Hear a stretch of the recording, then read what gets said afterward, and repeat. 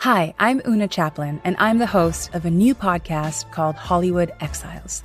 It tells the story of how my grandfather, Charlie Chaplin, and many others were caught up in a campaign to root out communism in Hollywood. It's a story of glamour and scandal and political intrigue and a battle for the soul of a nation. Hollywood Exiles from CBC Podcasts and the BBC World Service. Find it wherever you get your podcasts.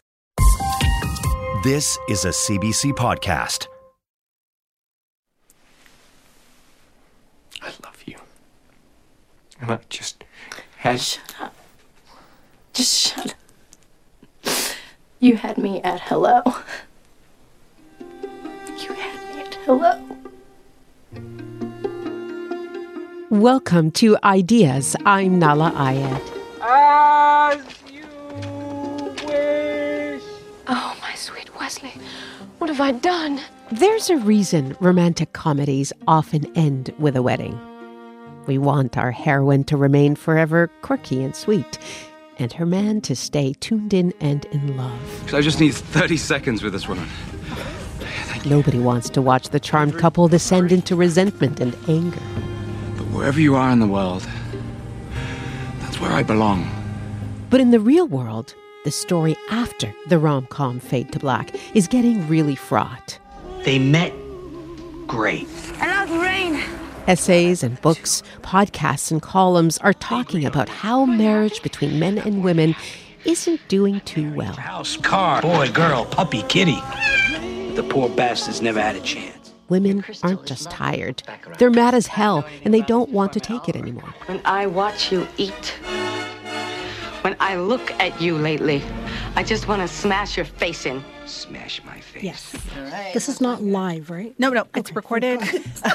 Ideas producer Nahid Mustafa wants to know what's up at the heart of women's discontent with men and marriage, and to see if there's any way marriage can redeem itself.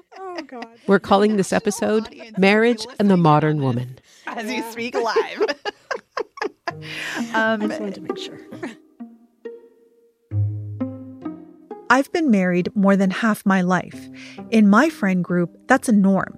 We didn't think of marriage as a maybe. Like a lot of women of my age and background, Gen X daughters of immigrants, marriage was an expectation. Of course we'd get married. Of course we'd have children. Daughter or son, it's what you did. I knew marriage was hard work. My mom had virtually zero leisure time. She worked full-time outside the home and inside the home. And that was true for all my mom's friends. Sure, there was always that one uncle, a friend of my dad's or the husband of one of my mom's friends, who shared in maintaining the household. He cooked, did dishes, shopped for groceries. Heck, he'd even buy feminine hygiene products. But he was a unicorn. None of us really thought he was real. Or maybe we just thought a man like that couldn't be real for us. Despite all this, opting out of marriage never crossed our minds. That, we were told, would be selfish. Fast forward 30-ish years. I have a lot of women in my life, including 2 adult daughters. Most of my close friends have grown daughters too. I work with a number of very smart young women. I'm also chronically online and pay a lot of attention to what women are talking about. And I've felt a great disturbance in the marriage force. One thing I hear over and over, it just ain't worth the trouble.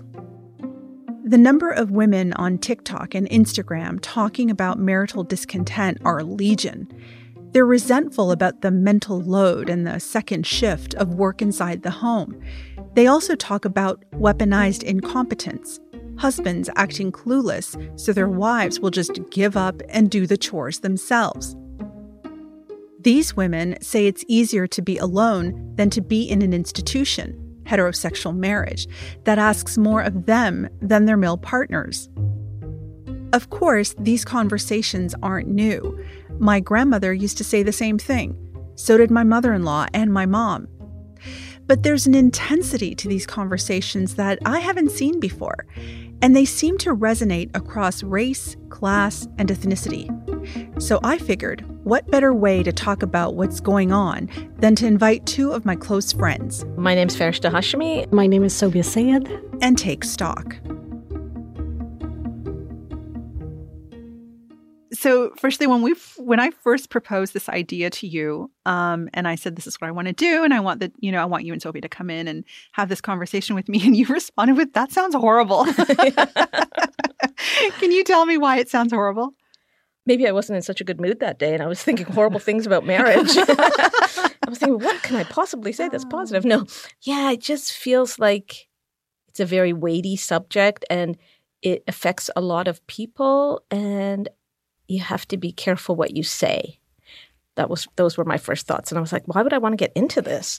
Maybe in a little private conversation where I know people are holding confidences and I can say whatever I want, but to say things publicly feels heavy. I mean, that's part of the challenge, right? It's the challenge of talking about a system within which we exist, but that is also so intensely personal that it's all sort of wrapped up in each other, right? Yeah. You know, one of the questions that people are asking is that, you know, all of these adjustments that you make, whether it's about how do you do conflict, how do you figure out family rituals, that these are not questions that people really want to grapple with anymore, because the benefit of marriage is outweighed by the cost of marriage, of that particular kind of union, which is steeped in a long history of tradition and, you know, and has a very religious sensibility to it, even if you're not a religious person. And those things by design have a particular understanding of the role of men and the role of women. And sometimes we can't help but to get caught up in that. Mm-hmm. What do you think about that? Pass that to you. Well, for sure, I think, what do I think about that? If you're asking the question if marriage is needed these days, I would say it isn't. I would say it's not for those traditional purposes of what marriage was about. You know, that you have to get married from a cultural or religious point of view, that it's an expectation. I actually don't think there's anything that dictates like why people should get married anymore. And there's a lot of that happening within our society, I think within our kids even. And I've heard this from the younger generation is, why do we need to get married? You know, and I'm talking about South Asian young women actually are the ones asking this question is, why do we need to get married? But I'm more of a traditionalist that way. You know, I have 3 kids. They're all adults. By the time I was their age, I had like several kids already. Mm-hmm. They are interested in finding a relationship, but it's not pressing on them. Yeah. And it's certainly not pressing on them from me. I mean, the kind of pressure that I was under, which was not unlike, I mean, it was exactly the same kind of pressure all of my friends were under to get married, to settle down. And this started when we were like in our late teens, mm-hmm. maybe even 20. And part of that is cultural. Part of that is the immigrant experience. Mm-hmm. But I think so many of the things that the 3 of us talk about when we're together is not unlike exactly the kinds of things that women in other demographics are talking mm-hmm. about. There's a kind of universalism to it. So what that leads me to think about is this idea that marriage in and of itself presents a challenge to women today who are raised up with this idea that, you know, our ambition matters, our choices matter, our desires matter for ourselves as individuals. But maybe marriage as an institution just isn't compatible with women's individual ambition. Like, it isn't about my marriage or your marriage or your marriage. It is the institution mm-hmm. itself. And so that's why a lot of younger women are saying, listen, I know it's going to be a choice between what I want and what we want. So I'm going to stick with what I want. Mm-hmm. Yeah, I feel that too, that I have 3 kids as well, you know, around the age that they should be thinking about marriage, and they just don't, it's not a priority. I think they would be interested at some point in having a relationship, maybe, but it's not a priority. Their careers are a priority, their friends are a priority, their own lives seem to be much more important. And marriage seems like it. For them, it's kind of like, if it happens, it happens. It doesn't happen, it doesn't happen. Yeah, it's kind of like, I don't know. It's very, I think even when I was growing up, marriage was not really something, I mean, everybody thought I would get married at some point. It wasn't really a lot of pressure to get married, but it was kind of more of an expected, definitely was going to happen soon. But for them, it just seems like, yeah. And I find that interesting because I guess they feel fulfilled through their friendships and their careers and their relationships, because if they really wanted it, wouldn't they chase it down? But they don't. Is that a problem? I don't know. Maybe that's why they are not keen, because they feel like they will need to make sacrifices because, I mean, kids learn from what they see, right? Not what we tell them. So maybe what they're looking at in the relationships around them, and they're thinking that's too much of a sacrifice. I don't want to do that. I'd rather be my own person and do what I want. Yeah. See, and I think it may be because they just haven't found the right person. Right? Like that's how I see it. But you're also like a super romantic. Yeah. I am. And yes, I am. I'll just leave it there. I am. I always find my cynicism crashing up against your romance. I'm like, Sobia's got such a beautiful worldview, and here I am. It's all dark and smoky. No, but I honestly feel that, they will find their person.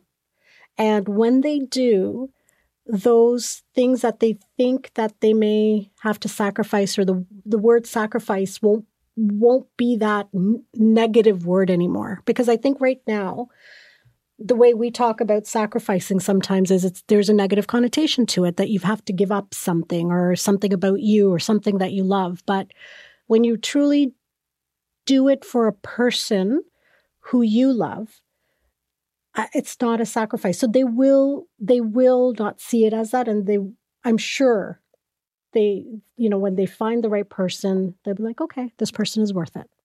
Whatever that may be, this person is worth it. It's very romantic. I do. It's very romantic. I truly believe that. I want to light a scented candle right now. I truly believe that. I don't even know if my kids believe that. Really? Yeah. It's not like they say, oh, yeah, Mom, I'll get married one day when I find the right person. They just roll their eyes when I say stuff like that. Yeah, they're not letting on to me that they have any romanticism in them. The response to that I think my mother and maybe your mother's also was that marriage is always a work in progress. Mm-hmm. It's hard work. It's hard work. It's hard work. But, going back to what you talked about, that we emulate what we see around us. And for me growing up, what I always saw was that the hard work was coming from my mom, right? My mom was I always say, if my mom had the opportunity, she'd be running IBM. Like, just the discipline, the sort of the foresight, all of those amazing things. And this isn't to rag on their marriage. Their marriage is what they wanted it to be. Mm-hmm. But from my perspective, this is what I would think. I would think there's no way I could do that. Like, and I don't want to. It's not even about like, could I? It's like, I didn't want to. Mm-hmm. And I suspect to some degree, my daughters look at my marriage and think, I don't want to do that, and maybe that's also the way of the world. But this whole idea of like this particular institution, is it in and of itself amenable to the feminist ideal? The ideal that women have choice and women should be living a life that is one of self-actualization. This idea that women should be able to have it all, which is a slogan we kind of all grew up with. We're all kids of the 70s and 80s, and we grew up with that. And it was the promise of feminism that you can have it all. And not only can you should want to have it all. And then that crashes against the reality of being in a relationship that in many ways does ask more from women.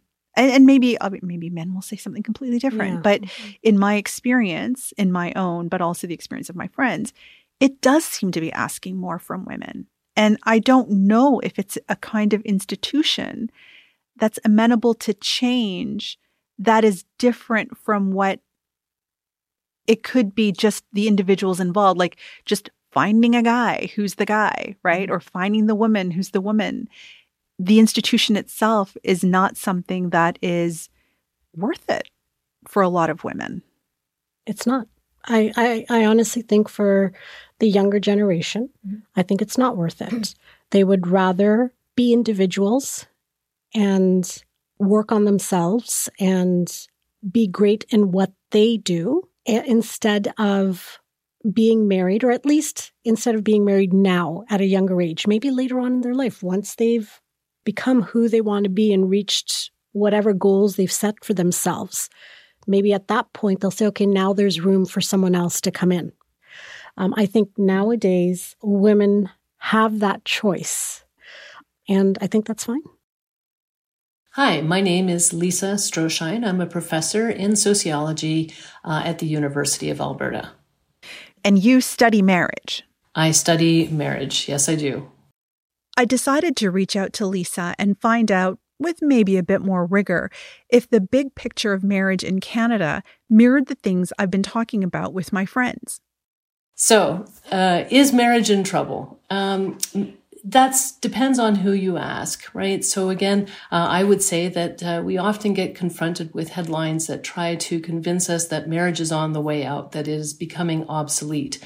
And I think that's really overpaints the picture. I think instead, people are choosing different ways to do intimacy, to find relationships. And it isn't necessarily marriage. But what we can say is that the ways in which the people seeking relationships is exactly the same today as it was 100 years ago. So if we look at 1921 and we ask, what are the proportion of people over the age of 15 who are in either a married or a cohabiting relationship, so that is in a couple relationship, the answer would be 58%. So fast forward to today, 2021, the evidence suggests that it's 57% of those over the age of 15 who are either in a married or cohabiting relationship. So it's still important for people to find intimacy, to find a partner that they can settle down with. But it's also the case that not everybody is choosing marriage as the route to finding that relationship. What happened in September last year? He was very drunk, and he pushed me around. This is a divorce court. It's the end of the line for 900,000 Americans a year. A line that begins in courtship and ends in the courthouse. You know, in the 1970s, feminists would say things like there was a his and a her marriage, right? And the idea behind that was to suggest that women were essentially at a time where women were not really in the labor market, and so that they were only staying at home, raising the children, and therefore, you know, if their family life was not good, they would be, you know, their life would be much rougher. Whereas for men, right, not only did they have all the comforts of home, someone who was looking after hearth and home, but also had the opportunity to be out in the labor market and fulfilling their career goals. The idea is that marriage benefited men much more than it did so for women.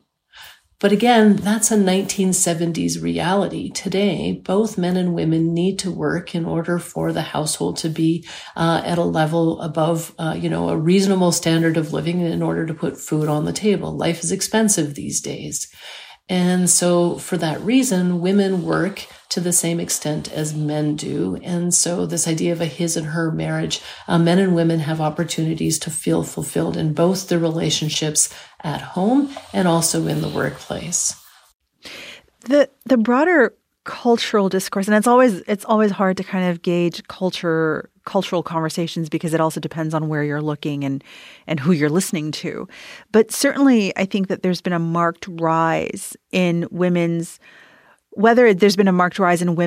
actual anger or resentment about the quality of their marriage, but there's definitely been a rise in the conversation about it, that the women effectively do feel there is still a his and her marriage, that even though both are pursuing material well-being together, that inside the home, the domestic space still exists as a his and hers, and that the hers demands far more than his does. How do you see that in terms of the work that you're doing? Yes, that's absolutely true. So while we are in a different space than we were in the 1970s, it's also the case that we really haven't caught up to the modern era.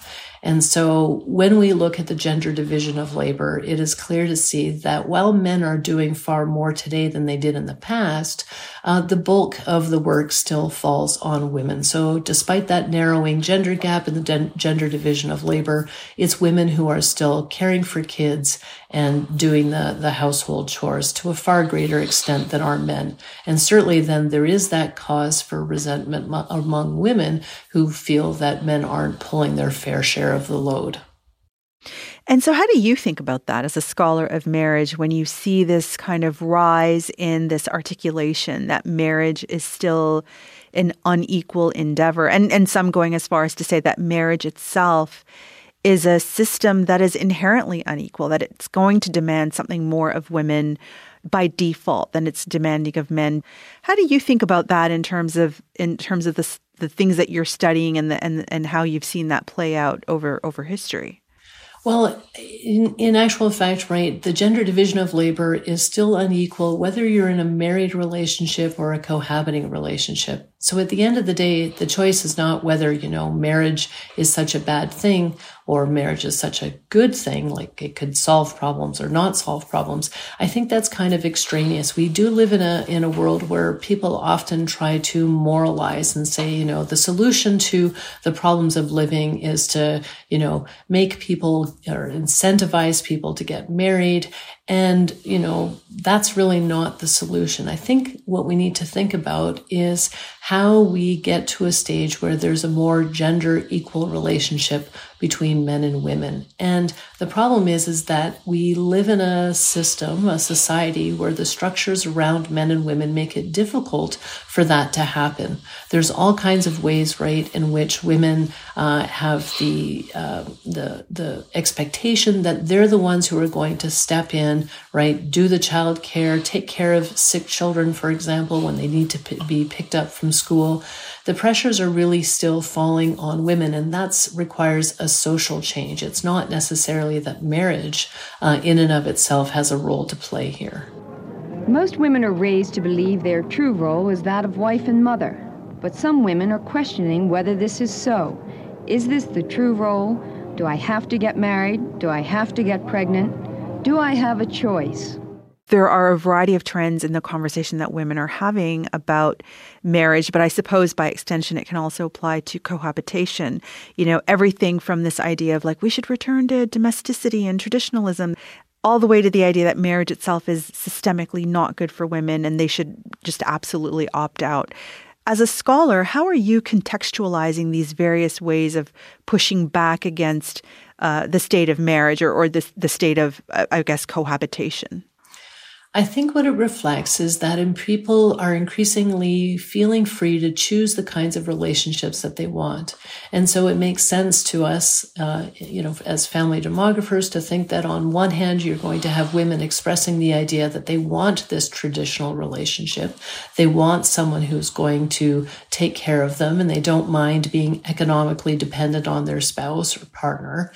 And on the other hand, right, it also makes sense that you're going to have women who are going to express the exact opposite viewpoint, that in fact, they want as much freedom as possible, and they are going to demand that their partners do as much work as they do.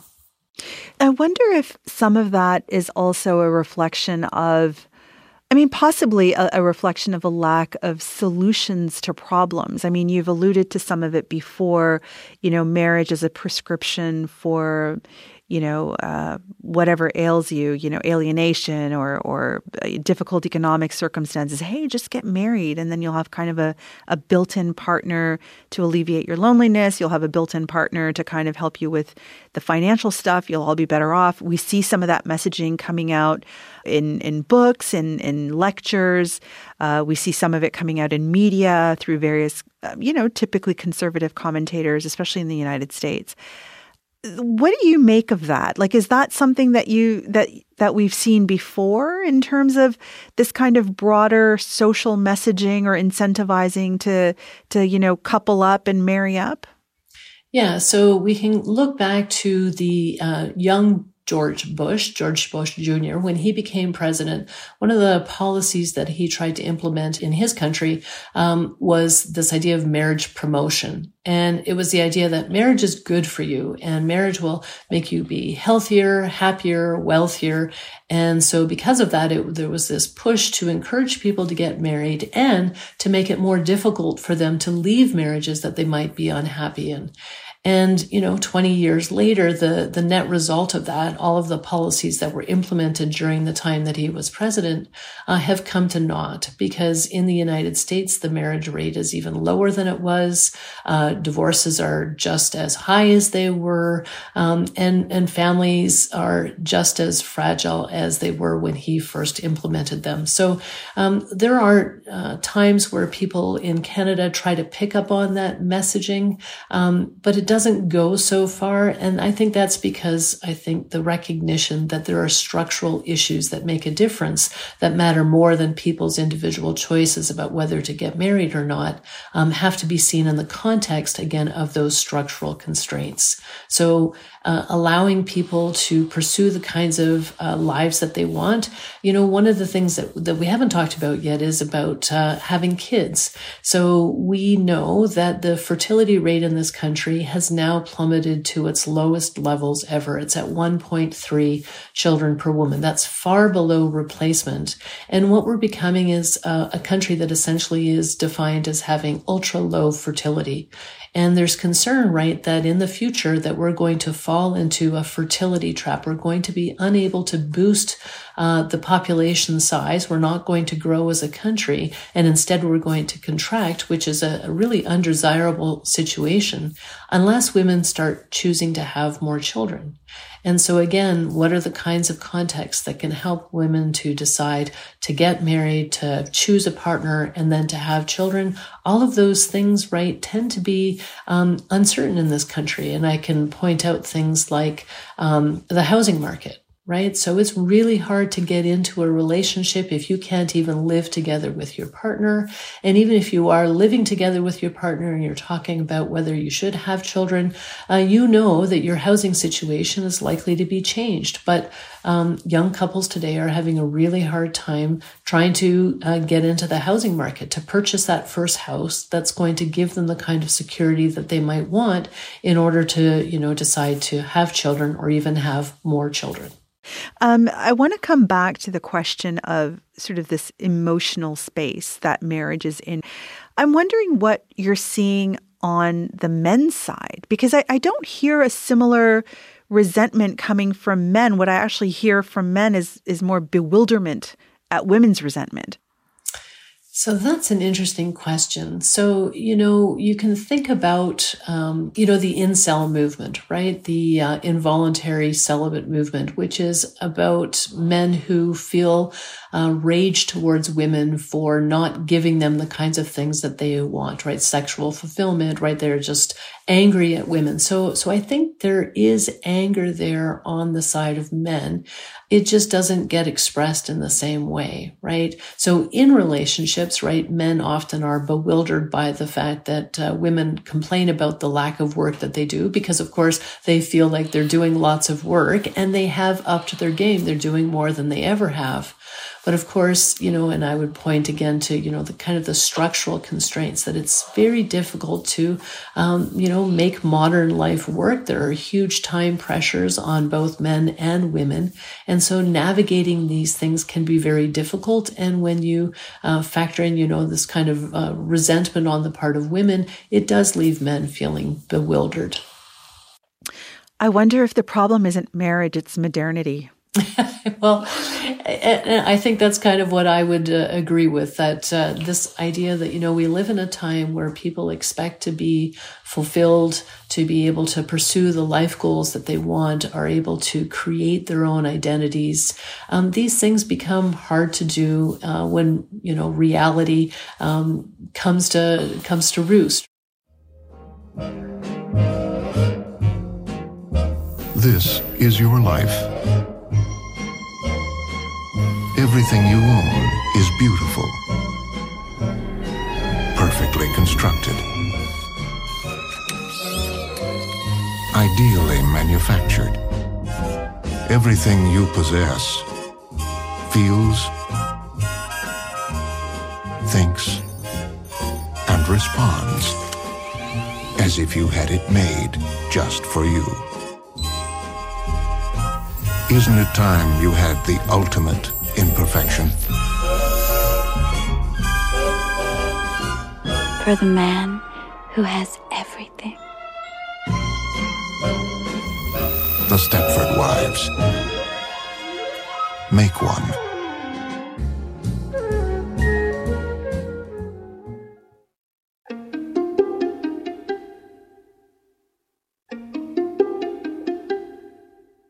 Ideas is a podcast and a broadcast, heard on CBC Radio 1 in Canada, on US Public Radio, across North America on Sirius XM, in Australia on ABC Radio National, and around the world at cbc.ca/ideas.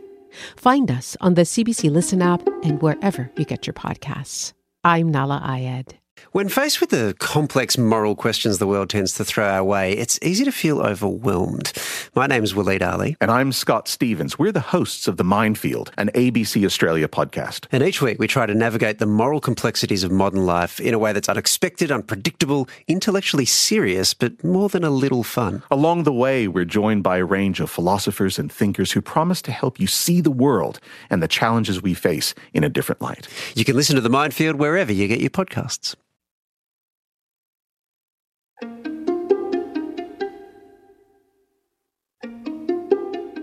His and hers marriage comes out of his and hers points of view, experiences, culture.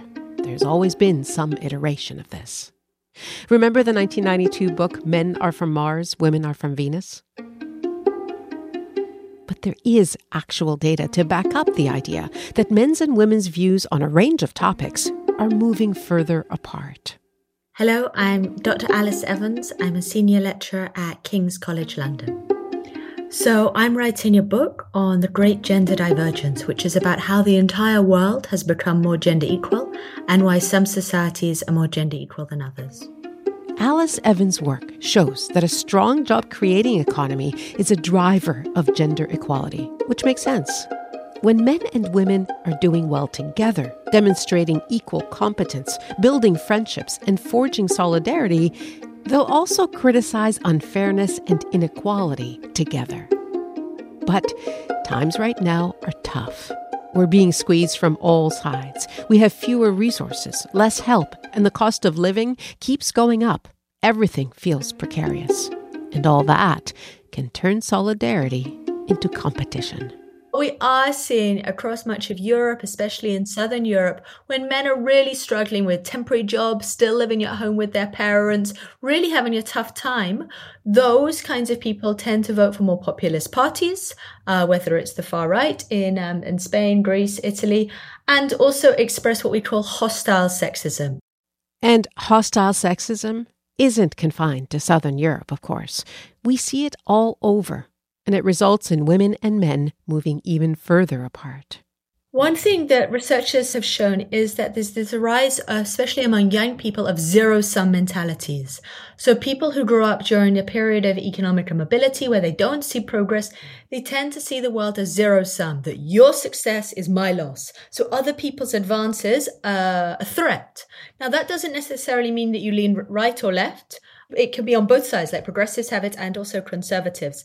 But increasingly, when people feel that sense of competition, resentment, that's where the social media filter bubbles and the cultural entrepreneurs come in to blame not just women, but also foreigners.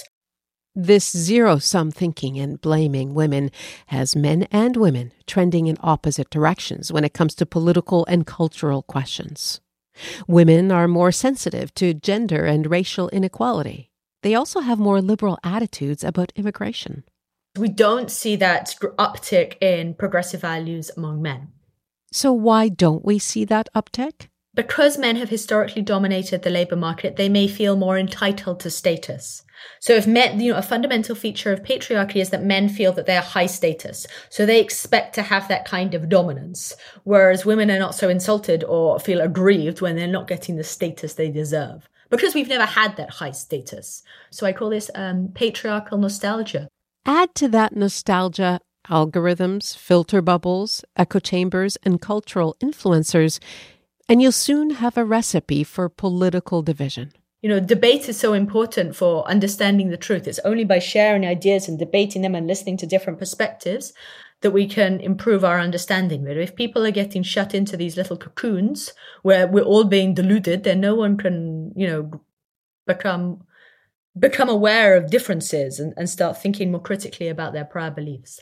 Ideas producer Naheed Mustafa explores this fraught territory in her documentary, Marriage and the Modern Woman. My name is Liz Lenz. I am a journalist and author. I write the newsletter Men Yell at Me about personhood and politics in red state America. And I am also the author of This American Ex-Wife. Tell me about This American Ex-Wife. That's coming out pretty soon. Tell me what it's about. It is a book that talks about my own marriage and also examines the gender dynamics of marriage in our modern era. But my argument is that marriage, like any other political system, is a political system. It's based on inherent inequality and the unpaid labor of women. And so I'm talking about how we can argue for our freedoms in our personal lives and find equality in our relationships. So we'll dig in a little bit more. Can all of this freedom and liberation and personhood happen inside of marriage? I think you can have good relationships in a bad system, but I fundamentally think the way that marriage is practiced and the way that it is treated, just like on a systemic level, makes it really hard to have an equal partnership. But I do believe you can have good relationships in a bad system, but that requires a lot of heavy lifting, and I think there are other ways to look at marriage and look at relationships than just this one way. So you've come to this issue through your own marriage, and a lot of your writing is autobiographical. How did you make that jump, thinking about marriage as a personal endeavor, as an individual endeavor, to really looking at this larger system? So I was married for 12 years to a very good man, right? Like to the kind of person that everybody says you should get married to. So this is not like a villain story, right? We're not like coming out at the end being like, well, it didn't work because he was so terrible. And we went into our marriage thinking it would be a marriage of equals. And then somewhere along the line, we had 2 children. And I realized that my career was on the back burner when it didn't have to be. His sure wasn't. And it not only was my career on the back burner, but like all that equality we had been trying to work so hard for was just not present. I was the primary caretaker for our 2 young children. I was trying to juggle that with a bunch of like low paying jobs while I was trying to write my first book. The only reason I was able to do some of this was because we hired a housekeeper, right? And like, meanwhile, he's able to get up every day, grab his little lunch that I packed him and head on off to work. And so I broke. I eventually left that marriage, but it wasn't until I got out and I was on the other side and I was a single mother, and I had thought, that single motherhood was this like disaster of a situation to be in, that like every cultural depiction of single mothers, makes them look stressed out, a little sweaty, always looking for a man to help save them. And I kind of thought that's where I would be. So I didn't divorce thinking like, oh, this is going to be great. I divorced because I was so miserable that I saw no other way out. And then I got to the other side and I was like, wait a minute, hold on a second. I have more free time now than I ever had before. My house is cleaner. I have more time to work. I'm suddenly making more money because now I can work in a way that I had never been able to before. And I am a journalist. So I started researching, right? I was like, what's happening here? And I started finding these stunning statistics that said things like single mothers, even if they are the primary caretakers of their children, have more free time, more leisure time, more time to sleep than their married counterparts. And it was a shock to my system to realize that like I had been sold on this idea of partnership, but it was really a trap, right? Like it was actually like, it was a place where I was doing more work. And then, you know, there's like the mental and emotional labor of like that relationship too. And so when I got to the other side, I started researching and realizing, oh, this is a systemic problem. This isn't a personal problem. And then the pandemic hit. And then, you know, I think as a culture, we started having these conversations about the ways in which we built society on the backs of women's unpaid labor. And so that's how I came to the topic. And so, I mean, a lot of people will say, and maybe reasonably, that any relationship is only as good as the two people that are willing to make it good.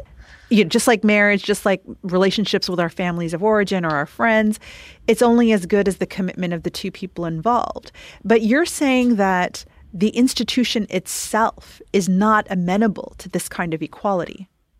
No. And I think that, you know, we normalize the misery of women in these relationships, right? So we like normalize the misery of women and wives, especially in motherhood. Although I think a lot of the rage of motherhood is a rage of wifedom, you know, that we like translate onto the children. But like our culture just presumes the wife as the primary laborer in a relationship. And so I think that like when you are, that's just the system of marriage. And historically, marriage is a political and legal system built on the loss of a woman's rights. It's built on the laws of coverture.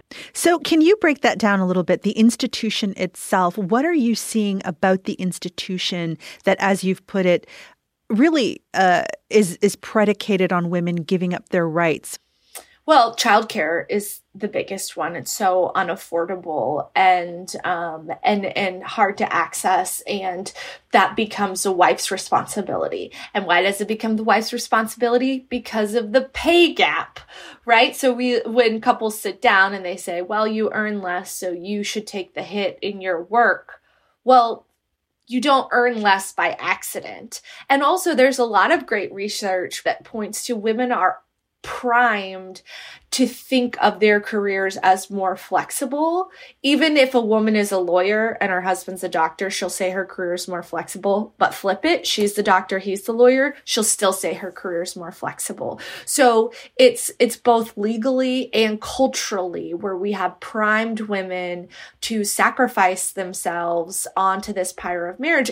If you think about it, statistically, women are more likely to do hourly wage jobs that are not tied to healthcare or benefits or paid sick leave or anything like that, right? And so you put that into a marriage, right? And then it's like, then she becomes reliant upon a husband for those benefits, for that relief. And it's about like ceding your autonomy. And so you're economically forcing people into marriages that then it's hard to get out of because, by the way, divorce is really hard to access. It's easier for a 16-year-old to get married in some places than it is for a 42-year-old woman to get divorced. Something that I think has shifted is the intensity of these conversations. Like women are just done. They just don't have it in them anymore to say, well, maybe I need to work a little bit harder. Maybe I just need to give up a little bit more, be a little bit more flexible. It's really not working. And, I see this among young women. I see this among older women. Granted, there's probably a bit of a, self-selection in terms of whom I'm around. But what do you make of this? Like, what do you make of this ramping up of this intensity around this conversation? I think there's a lot of things that's happening. Like when the economy is hard, it's harder to get those things that make marriage a little easier. It's harder to access the therapy. It's harder to pay for the therapy. The house cleaners that maybe you hire to compensate for your partner's lack of wiping the counters. In the pandemic, people weren't able to like rely on their families in the same ways that they were. And so all of a sudden, all those support systems were cut, and you're face to face with that one person who's supposed to love you and be your partner in this. And they're walking into their office, shutting the door and letting you take care of Zoom homeschool while also doing your schoolwork, while also making dinner. Right. And so I think that there is something happening in our culture where if we were able to ignore the inequality before because of economic well-being and all these kinds of things, it's really, really hard to ignore now. And something about pandemic has taught us like we only have this one wild and precious life, and it could be taken from us at any moment. And why would you want to spend it training somebody to care for you, right? Like, I would just rather go hang out with my friends who already care for me without being forced to be like, no, you should ask me how my day was. Yeah. We've normalized female misery, and there's a whole industry, right? Like, there's whole capitalist enterprises based around women not feeling so bad in their marriages. There are self-help books. There's scented candles. There's the whole self-care industry. I'll tell you, I stopped spending so much money on lotions once I got a divorce because like I didn't need to feel good about myself because I didn't feel bad about myself anymore. And so, I always joke like the scented candle industry would go out of business if women were allowed to be happy. A lot of people listening to this are going to say, listen, marriage, it's always been tough, but building something together is tough. The mission is not for the faint of heart, and that marriage requires a sacrifice, a compromise, and that it's something that doesn't work with the individualistic culture that we're all surrounded by. And you have to go outside of yourself in order to please other people so that we can all be happy together. But I sense that that's not going to be your response to that. Listen, I grew up Baptist. I've heard that before. First of all, I don't think it has to be that hard. And I think I used to think it was that hard because I'd never seen a happy couple.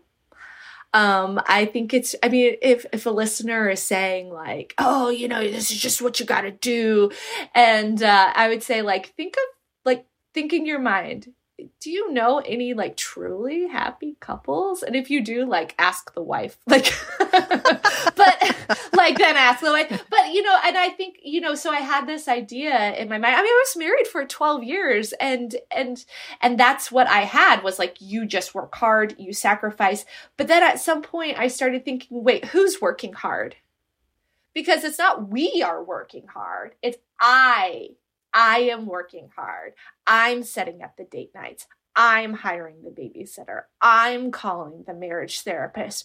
I'm reading the self-help books about how to communicate with him, right? Like, I'm giving up my career to make this a priority. And at some point, I was like, when I think in our society, when we say, oh, marriage is just hard, you just have to work hard, my immediate question is, who are you asking to work hard here? Because it's always the wife. And if your idea of marriage is predicated on one partner working really, really hard while another partner occasionally vacuums the rug, then that's not a partnership. Like that's servitude. What do you think needs to change about marriage to make it something that's more amenable to what young people want? Maybe the living arrangements of a marriage. Live separately?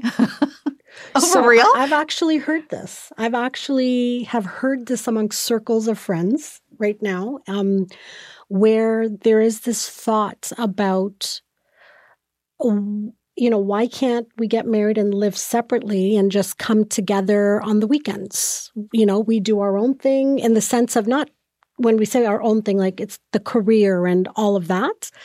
Live What's separately. That Stevie Wonder songs, Part-Time Lover? Yes. Yeah. There you go. Well, it's like a lot of, like, if you're a faculty member, or if a lot of people have jobs in different countries or different parts of the world. And if one of them's not willing to sacrifice, or if they both value their careers as much as the other one, and they're willing to do this, sure, why not? Yeah. And yet here we are, people that have been married at least 66% of our lives. Yep. And chosen to stay in it. Yeah. for a variety of reasons. Yep. I mean, often, when things are challenging, often it comes down to, but think of the children. Mm-hmm. But there is obvious, I don't know, is it habit? Is it momentum? Is it the inertia of marriage? For me, I have a lot of professional ambition. And because my professional ambitions developed at the same time as I got married and I had kids, my professional ambitions were very much shaped by the fact of my day-to-day responsibilities. Right. And I often think about what would that ambition, because that ambition itself hasn't been quelled, but what's changed is the workability of following through on that ambition. It would require me to essentially put myself first constantly at all times. And that's not something that I'm willing to do. Mm-hmm. And so maybe that's just about who I am. And that's not actually a problem with being married or being someone's mom. That's just who I am. And I just have to reconcile myself to this, that I'm not that person who was so ambitious that I could make those sacrifices. I'm this other person who likes to think that they have all these ambitions, but I'm actually more tempered about what I want. I think a lot of my life choices that I've made have been based on my role as a mother, my role as a wife, my role as a daughter-in-law, for sure. Does that bother you? Does it bother me? I think it may have at one point. I don't think it does anymore. If I think back, I made those choices for the right reasons, and I'm happy I made those choices. There was a time that it did bother me. Not anymore. I've come to terms with those choices. I feel like I really wanted to have children. And for me, that was more important to me almost than marriage, is the children. I feel like that's focused my life. I don't feel like I'm a very ambitious person. I never, for me, the kids and having kids and raising kids was what I really wanted to do. And I put a lot of focus and emphasis on that. And I think I parented very intensely, and so now I'm exhausted. And so once it was done, it was done. So I am kind of doing my own thing now, but not in an ambitious way, get ahead with career. It's just like relaxing and hanging out with friends and traveling and stuff like that. But it was, for me, really, kids was the most important thing. Because you were on an academic tenure track. Yeah. Well, I could have proceeded more along the academic path if I'd wanted to, but I had children and that's what I wanted to focus on. And so that's what I did focus on. Is romantic love enough reason to get married? It's enough reason to get married and for the fun of it, but not to have children. I know this is radio, but the look on your faces is priceless. Sorry, what did you say? I was going to say it's enough of a reason to get married for the fun of it. I think marriage can also be sure, get married. It's not a big deal. Just don't have children. That, I think, is your big commitment in life, is having children. Getting married, it doesn't feel as much of a commitment. Really? Why else would you? Wealth? No, I'm kidding. Yeah. Family honor? I wouldn't say. Why else would you get married? I think I really think it's enough of a reason to give it a shot, but you better know it might not last. Yeah. But you can't tell a nice young couple that, right? They're madly in love, and we're back here going, oh, babe, you don't know what's coming.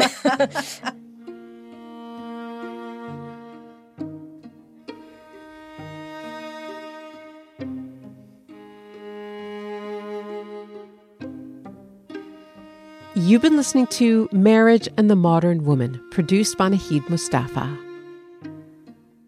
Thank you to all of our guests. My name's Farishta Hashemi. My name is Sobia Sayed. Hi, my name is Lisa Stroschein. I'm a professor in sociology at the University of Alberta. My name is Liz Lenz. I am a journalist and author. Hello, I'm Dr. Alice Evans. I'm a senior lecturer at King's College London. If you want to check out more of her work on gender divergence, visit ggd.world. Our web producer is Lisa Ayuso. Technical production, Danielle Duval. The acting senior producer is Lisa Godfrey. The executive producer of Ideas is Greg Kelly, and I'm Nala Ayed.